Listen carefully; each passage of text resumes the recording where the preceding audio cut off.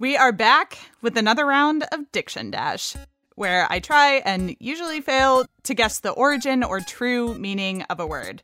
This week, we're talking cephalopods. Octopuses, cuttlefish, squid, all of those clever, often tentacled marine invertebrates. Quizzing me today is Diana Montano, trivia master at Science Friday. Hey, Diana. Hello. So if you have heard Diction Dash before, you know my track record leaves much to be desired. So this time I have called in reinforcements. Here to help me, maybe, possibly, actually get a question correct for once is Ira Flato, host of Science Friday. Hello and thank you, Ira. Oh, such a burden you have put on my shoulders, but happy to be of service. All right, so I am going to read both of you a question and give you a few answer choices. You two will put your heads together and give me your final answer. If you get it right, you'll hear this sound. And if you're wrong, I don't think it'll happen, but if you're wrong, you'll hear this sound. All right, are you two ready? Ready. Okay, let's dive in. Ugh, Ira. Sorry. I'm Johanna Mayer, and this is Diction Dash. All right, so here's question 1. What do you call a tiny octopus with big eyes, flappy little ear-like fins, and that's cute as a button? In 2015, Stephanie Bush and her team at the Monterey Bay Aquarium Research Institute were tasked to classify and name this newly caught and previously undescribed deep-sea cephalopod. I need to know what name did they end up naming the species. So remember, this is a story from 2015, and it's either A, Californiana, for where it's collected and described, B, Lacina, after the Latin word for flap, C, Adorabilis, because it's just so dang cute, or D, Stephania, after Dr. Bush herself, who helped collect it. I actually know this one. This was so cute, we could not know this one. I know. I'm actually going to demand that we see a photo of this next time. It's C, Adorabilis, right, Ira? Absolutely. Adorabilis. C, final answer. What? No. The correct answer is A, Californiana. No, it's not. No. That's not. It can't be. Here, let me tell you the full story, all right? So, we're not exactly sure why they didn't end up going with Adorabilis, but if you've seen the Science Friday video, this is what they thought they were going to call it. But I guess not everyone in the scientific community thinks this creature is as lovable as the rest of us. Yeah, don't you feel cheated on that? I feel so cheated. I thought we had a lock on that. I'm going to continue to call it Adorabilis. Yeah, me too. You should. Well, so you two probably know some of this, but we have Carl Linnaeus to thank for our binomial or two-word naming system, where we basically just say the genus and species to refer to a specific animal, plant, or other living thing. These days, the International Code of Zoological Nomenclature is used by biologists to name species. And so there are 18 chapters to this code. There are 90 articles. So there's a lot of rules, and apparently picking the cutest name, it's not one of those rules. Find me the rule for the appeals process on this. Yeah, I will sign the petition. Now I know how Pluto felt, so. We are not off to a great start with this, Ira. All right, are you guys ready for question 2? Question 2, go Redeem for it. ourselves. Yeah. The origins of the word ink go way back. Originally, the word was enca. It was a shortening from the Latin encostum. And so special inks have special names, like sacrum encostum, which was a purple-red ink used by the Roman emperors to sign their important decrees, and it's actually made from shellfish. But they're not the only invertebrates that were used for inks. What color is named after the pigment collected from the ink sac of a common cuttlefish? Is it A, sepia, B, aquamarine, C, fuchsia, or D, umber? What color is umber again? Is that like a grayish? It's kind of like a yellowy brown. Gee, Yeah. I don't know this at all. What colors? Well, what do you think, Johanna? As usual, I'm sort of at a loss, but I kind of have a hunch that it's sepia. Okay. I'll go with you on sepia. Why not? We have no better guess. I know. Yeah. Okay, final answer, A, sepia. Yay! Yay! Woo! Got one. We're 1-1. That is the correct answer. Congratulations. Just like on my SATs. This is how I did it. Yeah. Just guessed? One on, one off. That's it.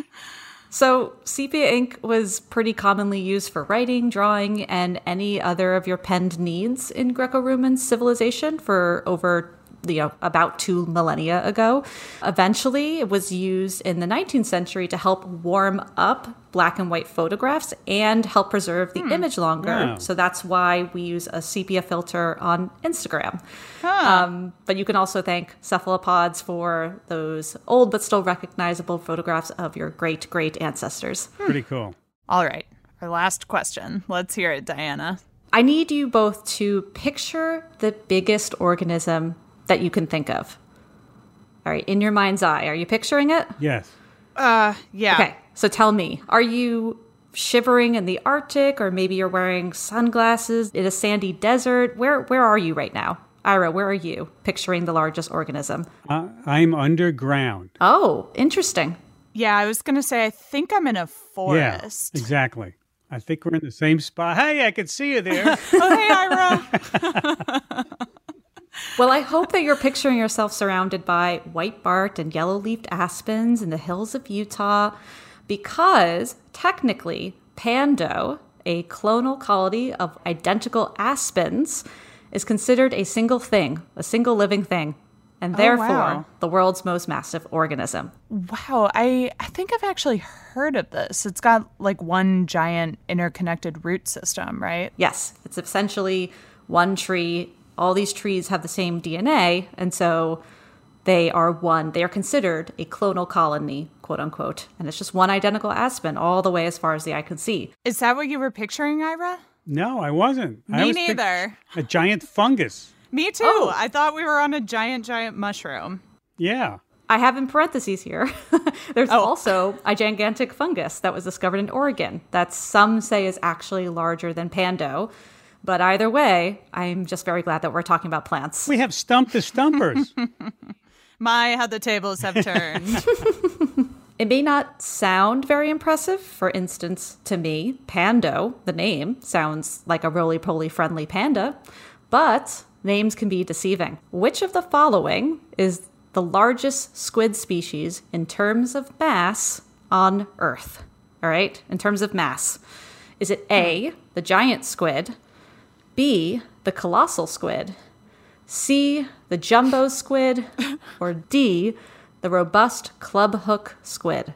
Are these all real names? They sound like jokes. Yeah. The humongous squid and then the super duper humongous squid. These are all real. They're all real squid, but one of them is the largest in terms of mass. When you say largest, do you mean the size of the individual squid, or in total around the world, there are more of them? Good question. Wonderful question. I mean, an individual, what is the largest individual squid, and what is that species? We're talking about if you weighed a bunch of different squids, would the colossal, the giant, the jumbo, or the robust clubhook squid be the largest? Which of those species? Well, I mean, because they named it the colossal, they want us to think that's probably the biggest squid. I don't know, Ira, what's bigger, colossal or jumbo? Good question. It's so subjective. You know, in popcorn boxes, I think jumbo is bigger than colossal, but I don't know. I don't think it's giant, right? You know, have you heard of any of these squids before? I've only heard of the giant squid. Well, that's what I'm thinking. Maybe we should go with giant. At least we know we've heard of it. Yeah, Diana did say that she did not make any of these up, but I agree. I remain suspicious of the jumbo squid. All right, I'm going to need a final answer from I'll you go all. with the giant. I agree. I think we should cling to familiarity here. Let's go with the giant squid. Final answer. Ooh. No. Oh. I'm sorry to tell you that the correct answer is B, colossal squid. Colossal. The largest known complete specimen of the colossal squid was a mature female squid captured in February 2007 in the Ross Sea It's an extremely cold body of water in the Southern Ocean that encircles Antarctica, and it was estimated to weigh about 990 pounds, and it measured between 26 and 33 feet. Moly. And for those visual listeners out there, that is at least 4.5 Iras tall. At least. How many Johannas? probably 5, I'd say. Yeah. Wait, what is okay, so colossal has the most mass. What going down from there? Is it then the jumbo and then the giant and then the robust? I believe it was the giant, then jumbo, then robust club hook. Yeah. I think we overthought that one, Ira. Maybe I was thinking of jumbo shrimp, and I should have been thinking of Colossal shrimp. colossal shrimp. Well, I don't think Wait is going to get us on their show anytime soon. Yeah, keep your day job, Ira, and I Right, will too. Exactly. This has been embarrassing. But a lot of fun. I think we can agree on that. So thank you both. This was amazing. Thank you. Thanks for having me. Thank you, Diana. Thanks, Ira. If you want to learn even more about cephalopods, you are in luck. Cephalopod Week is an annual extravaganza here at Science Friday, and there's a ton of stuff happening. We're going to get behind the scenes at the Monterey Bay Aquarium, play some more deep sea trivia, watch some mini documentaries, so much more. You can find out about all of that at sciencefriday.com/squid. This episode of Science Diction was produced by me with Diana Montano and Katie Feather. Ella Fetter is our senior producer. Daniel Peterschmidt composed all our music, and they mastered this episode. Nadia Ortelt is our chief content officer. See you soon, Squid Heads.